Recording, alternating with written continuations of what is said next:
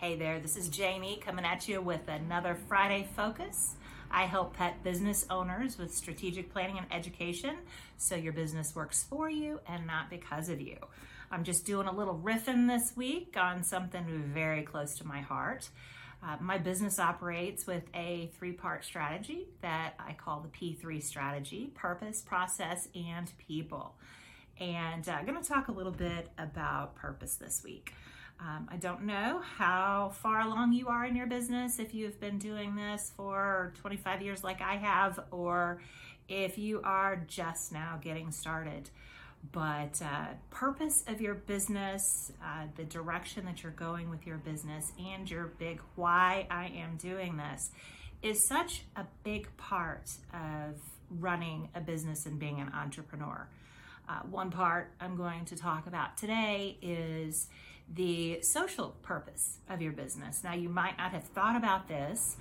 One of my favorite words is socialpreneur. I'm not sure if you're familiar with it, but it is actually a socially minded entrepreneur.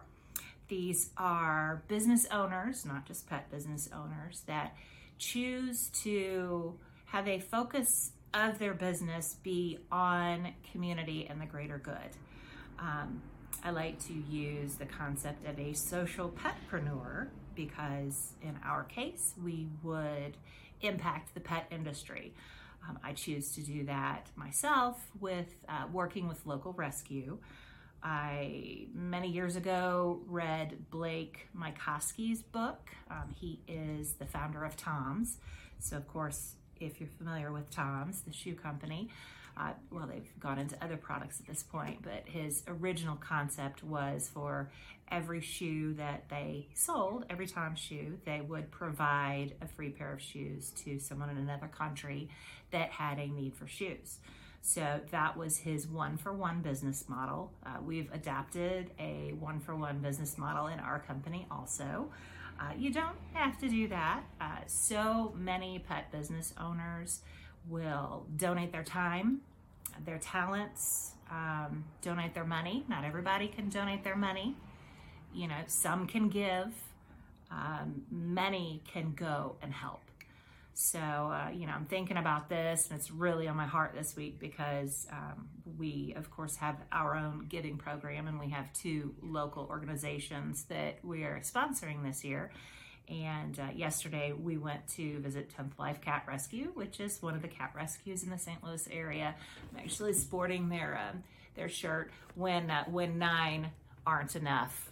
Of course, you have the 10th Life. I tried to convince my husband of that to let me bring home another cat, but he's got me cut off at 4 right now. We'll see how we can do with that. But so it's really on my heart after visiting this organization yesterday, finding out what they have going on and figuring out how our organization can sponsor and support them throughout the year. So I really encourage you this week, if you are not already doing this, to look for opportunities in your community for giving of your time, your talents, or your money, profits, whatever is there, whatever you can do to impact your community.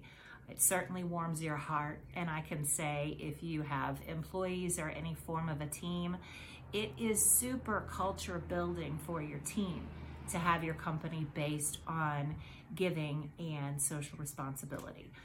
It's something that we really have right in the front of our company. We have people that want to work for our company because of our social responsibility move that we are doing. And we have clients who will choose us over other people because of our focus in the community. So I do urge you to look for opportunities this week. Find out your local rescue groups.